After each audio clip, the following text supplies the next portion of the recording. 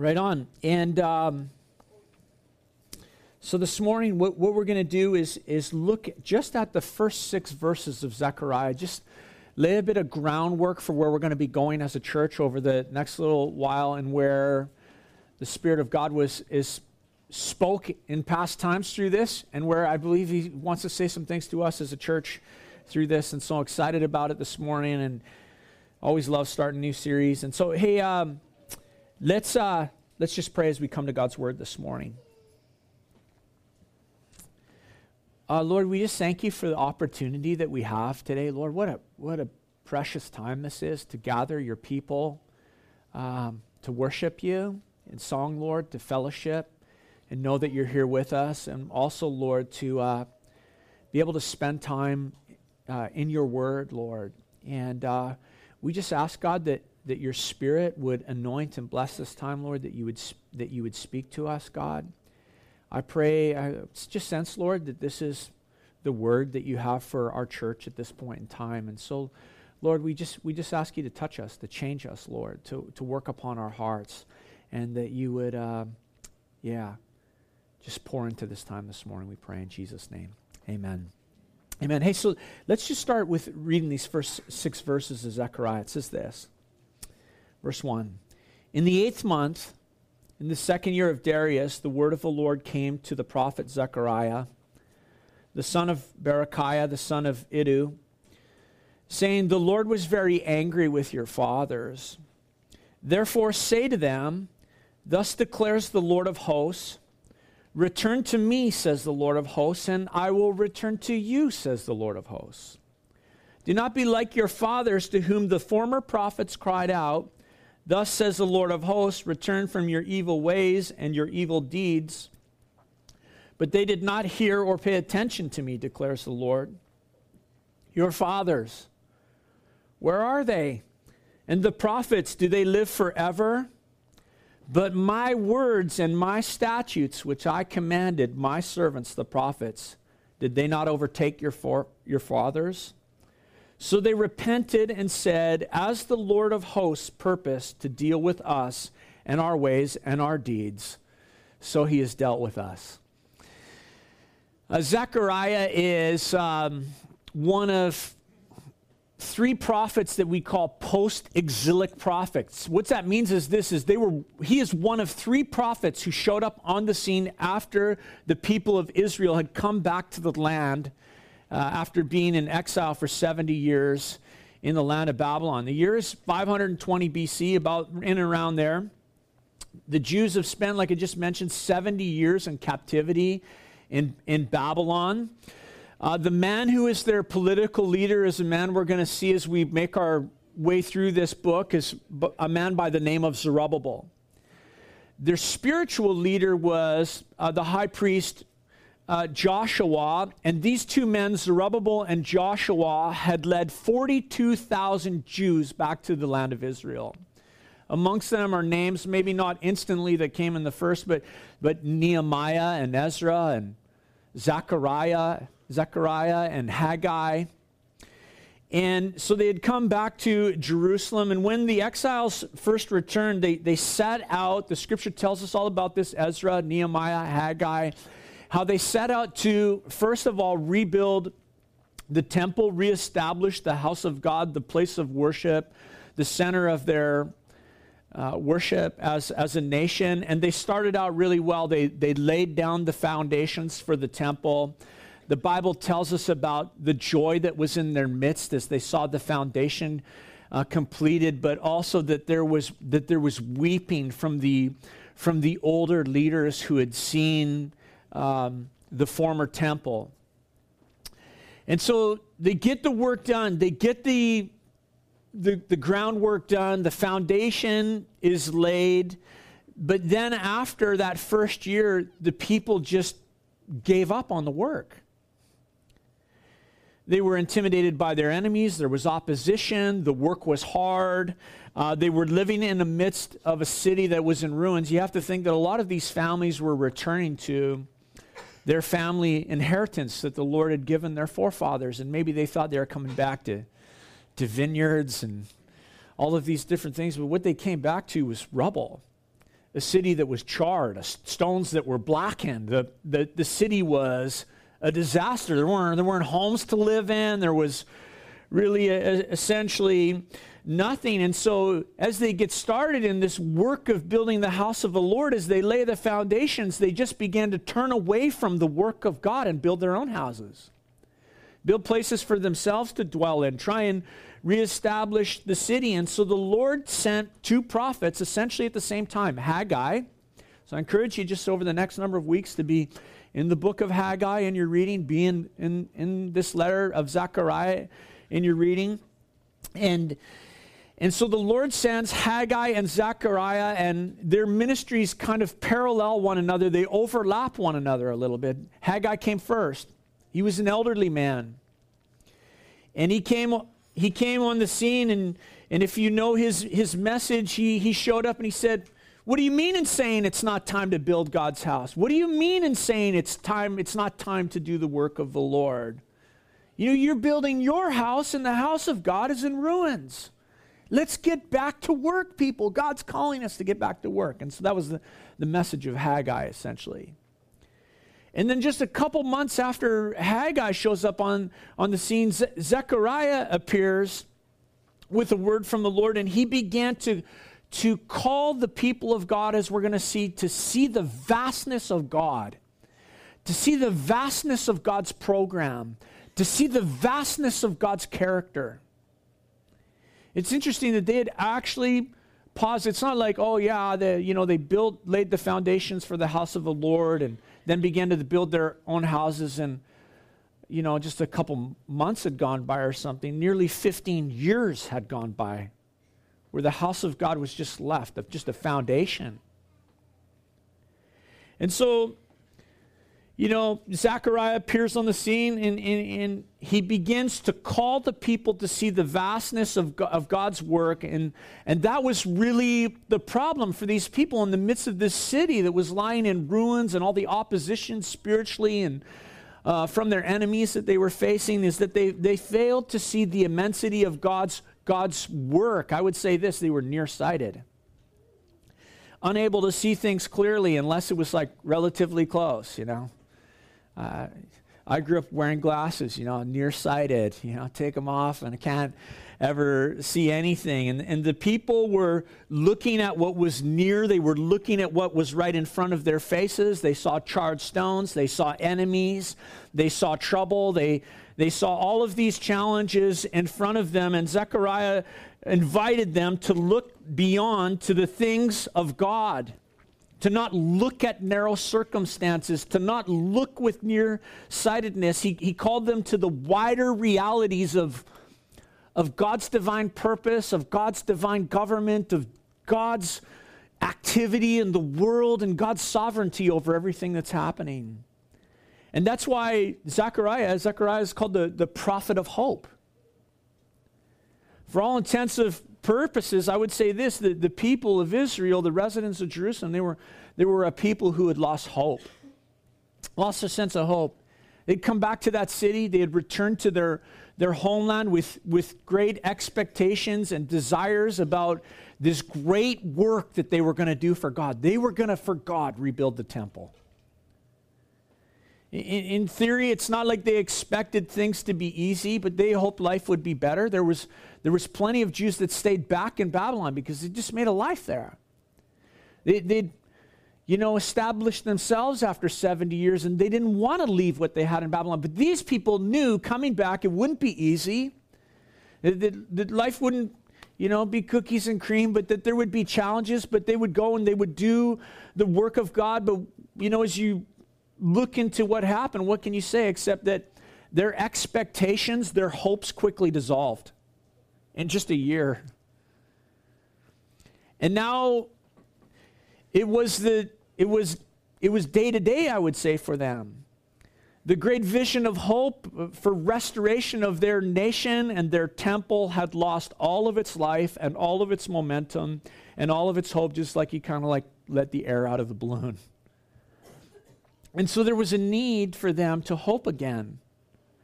There was a need for them to hope again. But before they could even do that, Zechariah says this: before you can even hope again, you have to return to the Lord. You have to make a spiritual return to the Lord. Yes, you've made a physical return to this land, but you need to make a spiritual return to your God.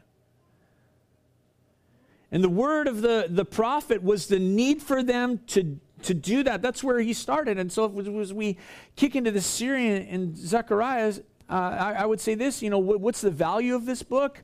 What are the things that he declares? Well, first of all, it's he gives the people of Israel a revelation of the extensive power of God, the far-reaching power of God. He gives them a revelation of the persistent purposes of God, that God has a plan, that God is at work in this world. And the people in their loss of vision and hope, the people of God were failing to comprehend those very things. They were failing to comprehend the extent of God's power. They were failing to comprehend and understand the existence of the eternal purposes of God. And we do those same things. That's why as I've been studying for this, I'm like, man, this is an awesome little book. We do those same things. We fail to comprehend the extent of God's power. We look around the world, we go, oh, what's going on? What's happening? I want to stick my head in it. What's going on in government? What's going on with wars? What's going on over here? What's going on over there? It's interesting that this is a very apocalyptic book, as we're going to see. Is God in control? Is he? And Zechariah is going to call them to comprehend the extent of God's power. We say, is God in control? Sometimes we fail to understand the continuing existence of his purposes, that he is unfolding his sovereign salvation plan throughout all the generations and years and decades and millennia of this world, telling his story for his glory and for his name. Is there hope, God? You kidding me? It's in my hand, as we're going to see from Zechariah. What's the value of Zechariah? Well, the result of this revelation is these people begin to see is that their attitudes and the activity of the people of God are impacted. When you know that God is in control, that he's sovereign, when you know in your heart of hearts that he has purposes and plans that he's unfolding, it affects the thinking of your mind. It affects the activity of your life. You do crazy things like get on a bike and ride 250 kilometers, to try and raise money for the kingdom of God. You do crazy things for the kingdom because you believe in the eternal purposes of God. And so Zechariah, he begins to call the people to consider the vastness of the program of God, the greatness. He says, you got to have vision. You got to understand, you have to have that state of being able to see what is unseen with faith. The prophet of hope. Hope is a feeling of expectation, a desire for something to happen, for a certain thing to unfold. In Hebrew, when you translate the word hope, do you know what its first initial meaning is? Is cord or rope. Hope is literally a rope. It's something that you hang on to. I sounded a little devotional this week, and I'd gone out recently. I was up at IGA, and I ran into Michelle's husband, Russell. He's like, "What are you doing, man?" I'm like, "Oh, nothing." He's like, "You want to go out on my boat and pull up the prawn traps?" I'm like, "Yeah, man, I'm in. Let's do it." So we just went right down and got in his little tin can, and we made our way out in front of Barnabas. And right as we got there, it just, whoa, the sky opened, and we're shivering, and the wind's blowing, and the waves are picking up, and we're like in a 12-foot tin can, and we may or may not have been wearing life jackets, but yeah. And so, it's picking up, and Russell starts to pull the traps, and he says, "Just don't move. Just sit there, okay? Because it's a little boat and we're rocking. And so he begins to pull up the prawn traps. And what was this motivator? It was what's at the other end of the line, man. I was like giddy. I'm like cold and wet and it's blowing, but we had hope. And it was literally at the end of a rope. And that's what hope is. Hope is a rope, it's a cord. And the key for the people of God to move from failure and to comprehend the purposes of God, to move from failure to understand and move towards vision and to move towards hope was this: they had to return to the Lord. See, the problem was not that they had left hope, they had left the Lord. And if you're hoping to have the Lord restore your vision and your hope, your return has to be to Him. John the Baptist proclaimed that very thing. He said, repent, the kingdom of heaven is at hand. A message of repentance and return to the Lord is always at the heart of true prophetic, true apostolic, true biblical preaching. Return to the Lord. Return to the Lord. In the days of Jesus, it was the proud Pharisees and the scribes, just like their fathers before them, who thought, I don't need to repent. I don't need to return to the Lord. Don't tell me to return to the Lord. Don't you know who I am? Don't you know I'm a Pharisee? Don't you know that I'm a son of Abraham? We hear this message, return to the Lord. Don't tell me to return to the Lord. What are you talking about? I've been serving Jesus for 25 years. Man, I'm committed. Don't tell me to return to the Lord. Don't tell me that. And I'll tell you this. That's the heart of a Pharisee. We have Abraham as our father. Don't tell me to return. Don't you know? Don't tell me about sin. I'm the temple of the living God. And the Pharisees said this to Jesus. They said, away with him. He's no friend of our nation. And sometimes the mistake that we make in our own pride is to think that it's just the unbeliever who needs to make repentance and return to the Lord. But it wasn't those not chosen that Zechariah was calling to return, but it was the elect of God, the children of Israel. Return to the Lord. And the mistake that we could make this morning is to think that a call to return to the Lord is not for us. Well, what do you mean return to the Lord? I'm sitting here. I'm here to worship. That's not for me. But the reality is this, is that there is always a need for every single one of us to return to the Lord every day. Every moment in that sense.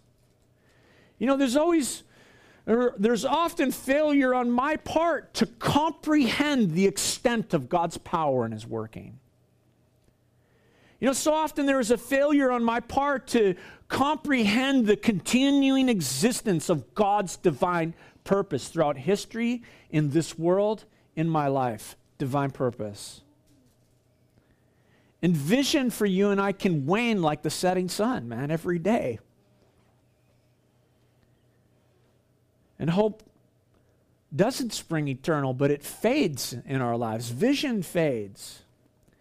And we forget that in His great mercy, Peter said this, that God has called us to hope. That we've been born again into a living hope.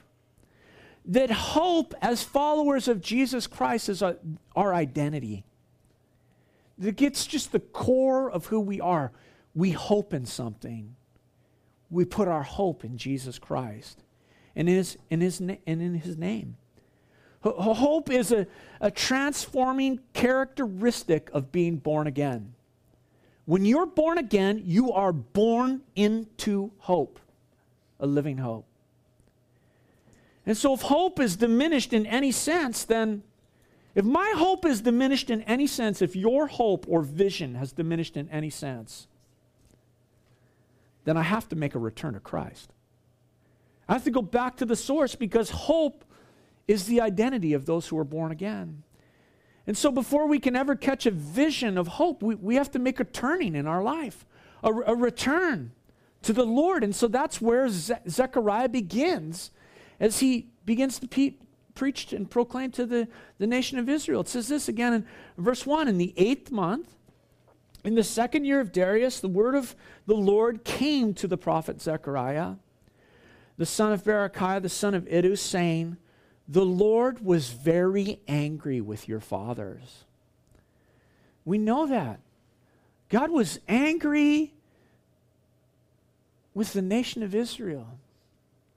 He called them time and time again to make a return to him. Return to him? Let's say that to us. We have Abraham as our father, you know. We know all the history of what they did to the prophets and those who proclaim such things. And Zechariah says, you have to remember, God was angry with your fathers. This whole captivity thing that we've just gone through as a nation for 70 years, and everything Babylon's done, it's because God was angry. And now we've come back. Now God's called us to build a house for him.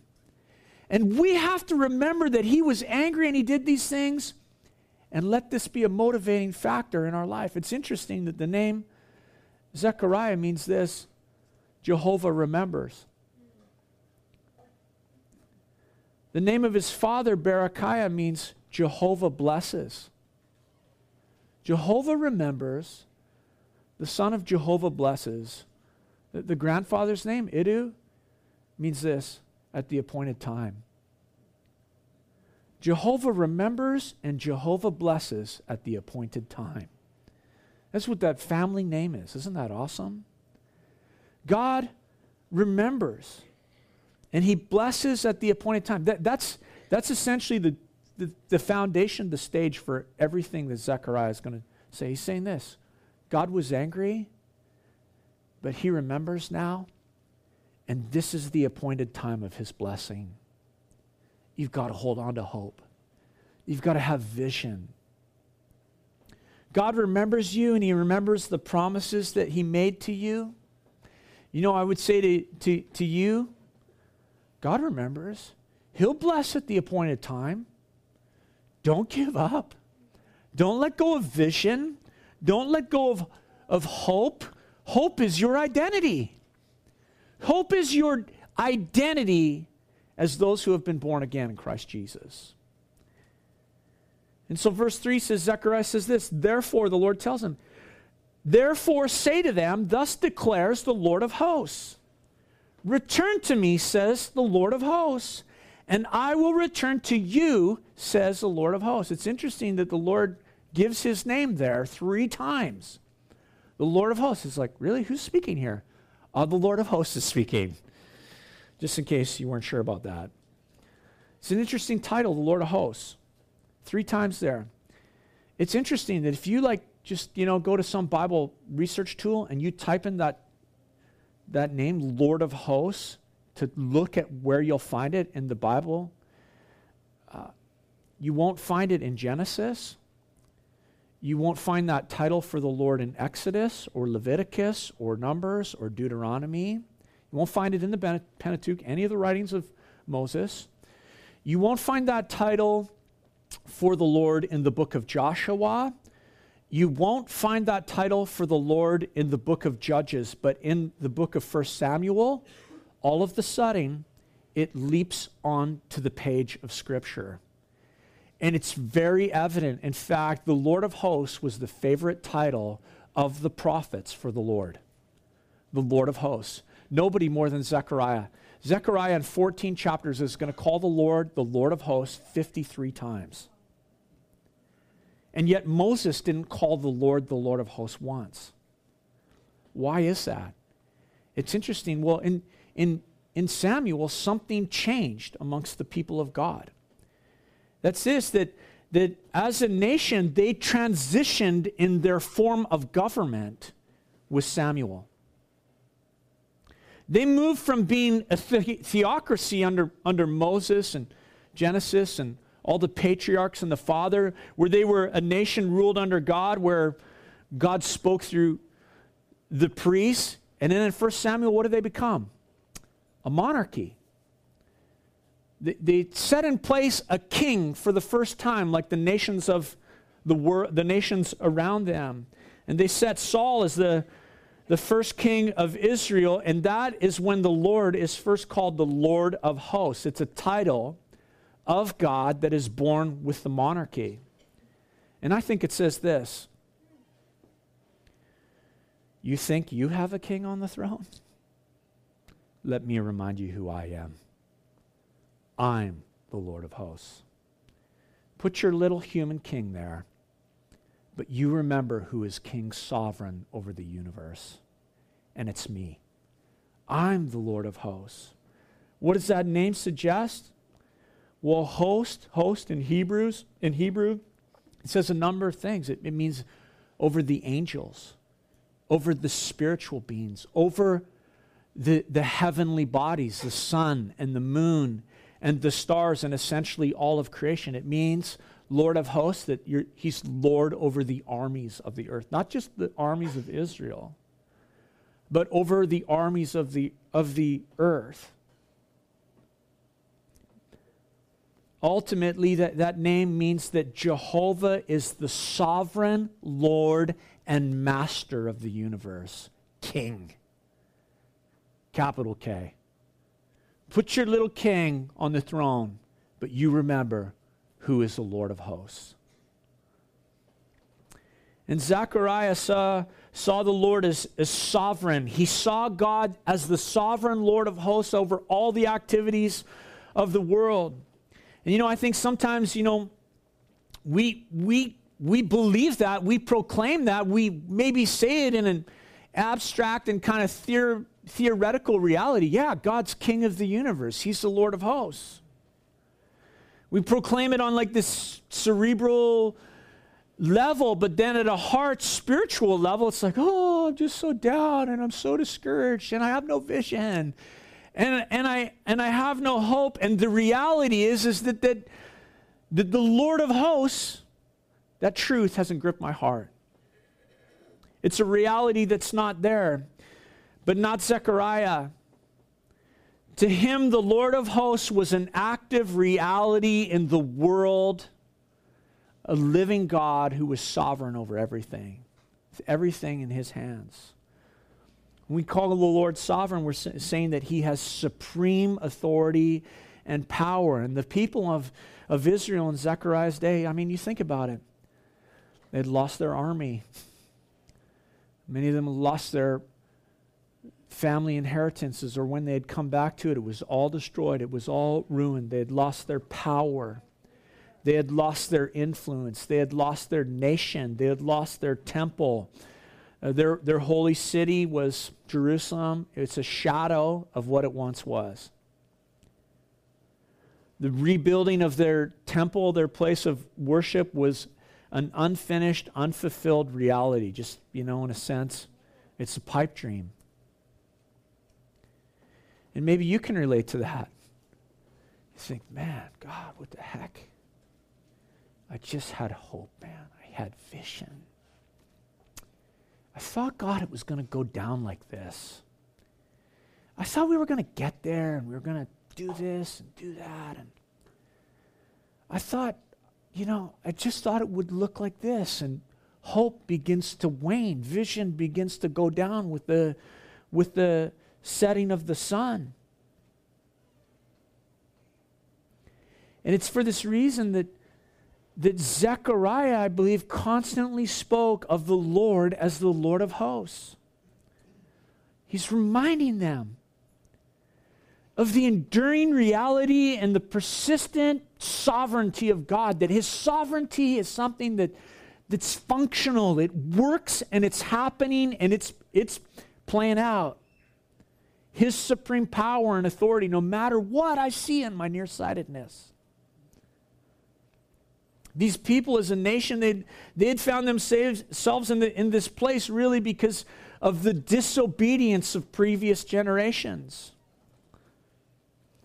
But in all this, there was a purpose. There was a plan, and Zechariah tells us, Jehovah remembers and Jehovah blesses at the appointed time.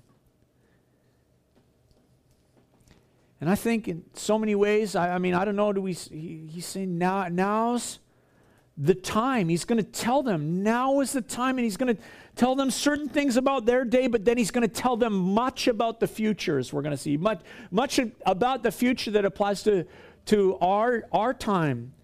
And he's reminding them they need to return to hope, and they return to hope by returning to the Lord.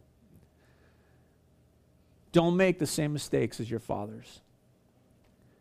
Look at verse 3. Thus says, therefore, say to them, declares the Lord of hosts. The first part of Zechariah's declaration tells us that God speaks. He makes his will known. He speaks. He's spoken his will to his people. You know that's a reality that has never changed in all of the history of our God. He speaks his will to his people. The living God has spoken through his word. This is a perpetual reality. A living word, we call it. We say Jesus is reality. Colossians tells us that.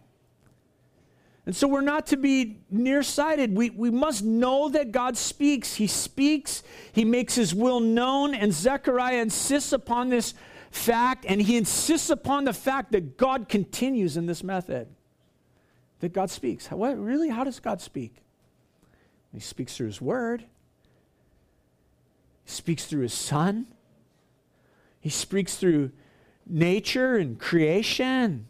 He speaks through other believers. Maybe he spoke to you this morning by his Spirit through the worship, the music. Speaks through circumstances. Speaks by his Spirit, the Holy Spirit. Speaks to us in the place of prayer.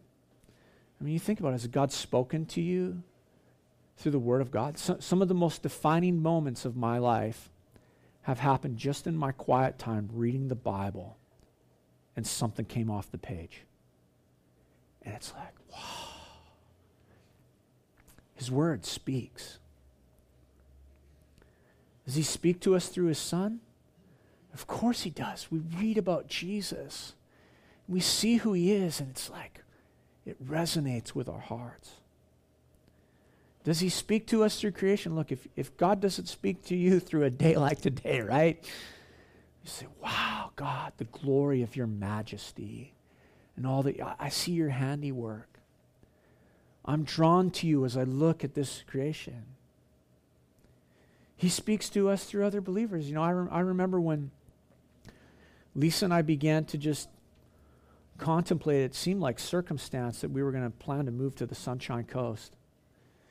You know, and I told someone, yeah, I think, you know, it was someone that I loved and respected. I said, yeah, I think we're going to make a move to the Sunshine Coast, maybe in a year. And he said to me, a year? Why don't you go in 6 months? And it was so weird. I'm like, wow, that was weird. That really that hit me. And then, you know, a week or two later, my brother-in-law was visiting, and he's older than me, and I love him. He's a man of God, and I began to tell him what was stewing in Lisa and mine's heart, and I said, yeah, I think we're going to go maybe in about a year. And he said, really? Why don't you go in 6 months? And I thought, whoa, God has something that he's calling us to do. This is weird, and I think we put a place up for sale, and it was like, I couldn't mark it to the day, but I really believe that like we probably came to the Sunshine Coast within about 6 months to the day of when that happened, because it was God's plan, and I thought it was mine, and it was God's. He speak to you through music?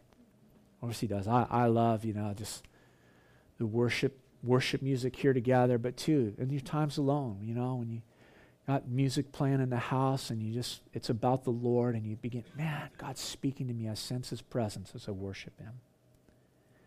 Does he speak to us through our circumstances? Of course he does. By his Spirit. Does he speak to us by his Spirit? You know, I was thinking about this. Just a few weeks ago, we had our conference with us in Calvary Chapel, and on Saturday night we were out in Sechelt at their church, and we were just spending time waiting in the presence of God and looking to the Lord and asking him to speak. And I was at the back of the room, and I just sensed something. I sensed that there was like somebody so angry in the room that they were like in a rage.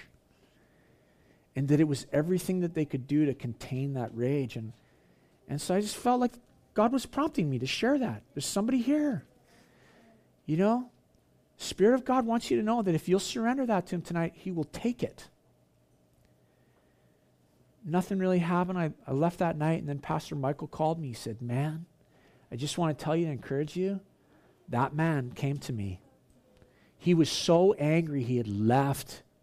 And then the Spirit of God, even after what was shared, the Spirit of God called him back. And I prayed for him, and God set him free that night. It all had to do with all this history in his life. Does the Spirit of God speak? He speaks. God speaks. Does he speak to us through prayer? Of course he does. I mean, I got the mic, so I get to share the testimonies, but I know that he's spoken to you through prayer. But I remember one time in particular, Brian Kolkman and I, we were here, we were praying. There was something really heavy on our hearts, and we were seeking God. We were pacing at the back of the room, and we were crying out to the Lord, that God, you got to meet us. And all of a sudden, as we were praying, I just knew, it is done, man. This is finished. We can just stop. We can just worship. And the phone literally rang. And it was like, wow, God just totally spoke. We were so encouraged and so excited. God speaks. And Zechariah says this. The Lord declares. He declares. He speaks, and here's what he is speaking to us. Return to me. Return to me. Return to me, says the Lord of hosts. See, the Lord calls his people back. And here's the beautiful thing about the Lord when he calls us back to him. He provides the way for the return. It's him who makes the way for the return. Not only does he call his people back to him, but he provides the way for us to return to him. And Lord, we're going to see Zechariah. I'm going to call next week. I'm excited about the message. I'm calling it Visions of Hope. And Zechariah is going to share with the people of Israel, and he's going to say to them, behold, the Lord says, I will send my servant the branch. The branch. Jesus is that branch. The servant who had come to do the Father's will. The servant who gave his life as a ransom for many. Who gave his life on a cross. He died and he was buried and he rose again and he ascended into heaven so that through faith we might be saved in his name. We return to the Lord because the Lord's made a way for us to return. His name is Jesus. Because of the Lord Jesus. But then Zechariah continues and he says this, return to the Lord, says the Lord of hosts, and I will return to you, says the Lord of hosts. James said it this way, draw near to the Lord and he will draw near to you. A.W. Tozer, a neat quote, he said this, that nearness is likeness. It says, return to me and I will return to you. Nearness is likeness. To be near to God, his likeness begins to come upon our lives. And as I think about vision and hope, vision and hope will never be a reality unless you're near to God. And if vision and hope in your life have waned and you feel like you've become nearsighted, I would just ask this, what does that logically tell you? I mean, logically, what does that tell you? Someone moved. But God never changes. God's not shifting sand. He never moves. If vision and hope have waned, it's because you moved, not because God moved. And that's why this message, return to the Lord, it's just always applicable for the people of God. Return to me, says the Lord. I'll return to you.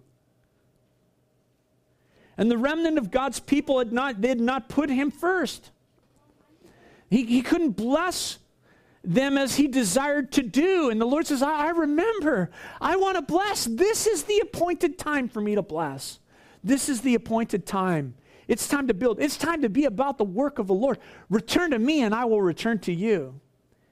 And the Lord promises that as they return to him and he makes his return to them, that he is the one who will make the way for that to happen, but also this, that he will be the one who accomplishes the work. He's going to say through Zechariah, not by might, not by power, but by my Spirit, says the Lord of hosts.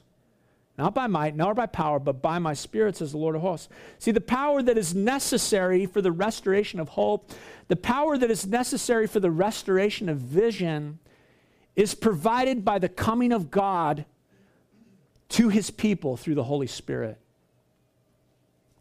I was kind of shocked just in my priest days. This is a book about the Holy Spirit in a sense, Zechariah. The Lord says, you return to me and I'll do the work by the power of the Spirit. I love that. By the power of the Spirit. Return to the Lord. And so Zechariah declares to the people essentially this, the Lord reveals his will. He speaks. The Lord calls his people back to himself. He provides the way for them to come. It's through his son Jesus. And he promises that if you will return to him, he will return to you and he will do so in the power and the might of the Holy Spirit. Don't you want to be filled with the power and the might of the Holy Spirit? Return to the Lord. Return to the Lord. He says this in verse 4, do not be like your fathers, to whom the former prophets cried out, thus says the Lord of hosts, return from your evil ways and from your evil deeds, but they did not hear or pay attention, declares the Lord. Your fathers, where are they? And the prophets, do they live forever? Two questions Zechariah throws to them as he says these things. Your fathers, where are they? The prophets, do they live forever? An honest answer from the people, and they would have admitted, well, many of our fathers are dead. Many of our fathers were slain by the Babylonians. Many of our fathers are still back in Babylon and a place where they've been held captive. The prophets, where are they? Well, they're dead because our ancestors killed them. And the point was that the death of the prophets was this, a loss of opportunity for the people of God. The death of the prophets was a loss of opportunity for the people of God. God gave plenty of opportunities to generations past to return to him. It was always the message that the prophets had proclaimed to the people of God. But they had wasted the opportunities. So I don't need to return. I have Abraham as my father. I've been going to church. I would return to the Lord. What are you talking about? And really, as you consider this is a simple message that Zechariah is giving. Their forefathers not only knew that they were doing wrong, but they were told they were doing wrong. And they had no excuse whatsoever. And Zechariah's message is, don't make the same mistake. Don't be like your forefathers. They didn't respond to the word of the Lord through the prophets. You know, Haggai's speaking to us as a nation. He's telling us now is the time to build. If we don't do what he says, we'll be in the same trouble as our forefathers. In verse 6, it says this, but my words and my statutes, just the first half of it, but my words and my statutes, which I have commanded my servants, the prophets, did they not overtake your fathers? I mean, that's pretty clear, and it's got some force and some weight to it. The prophet might die, but the divine word remains the same. The divine word remains the same. The word of God is an everlasting force. The word returned to me, that never dies. That's why the Lord would say when you want to know if a prophet, if a messenger is from God or not from God, those who speak good things and speak blessing, if it doesn't come to unfold, they're not from me. But the one who calls you to return to me, he's from me. Because here's the reality. God can say, return to me, and you can do it or you can not do it and feel the consequences. Either way, his word is fulfilled. Return to me. ...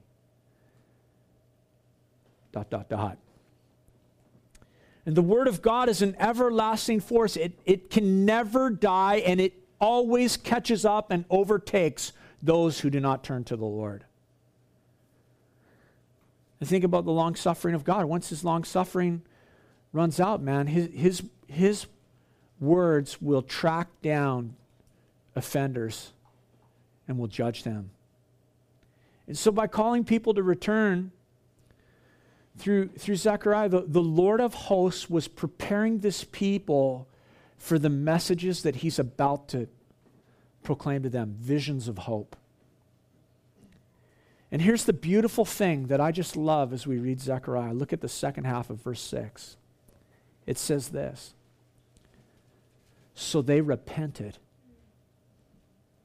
So they repented as the Lord of hosts purposed, and said, as the Lord of hosts purposed to deal with us for our ways and his deeds, so he has dealt with us. They said, God, you're just.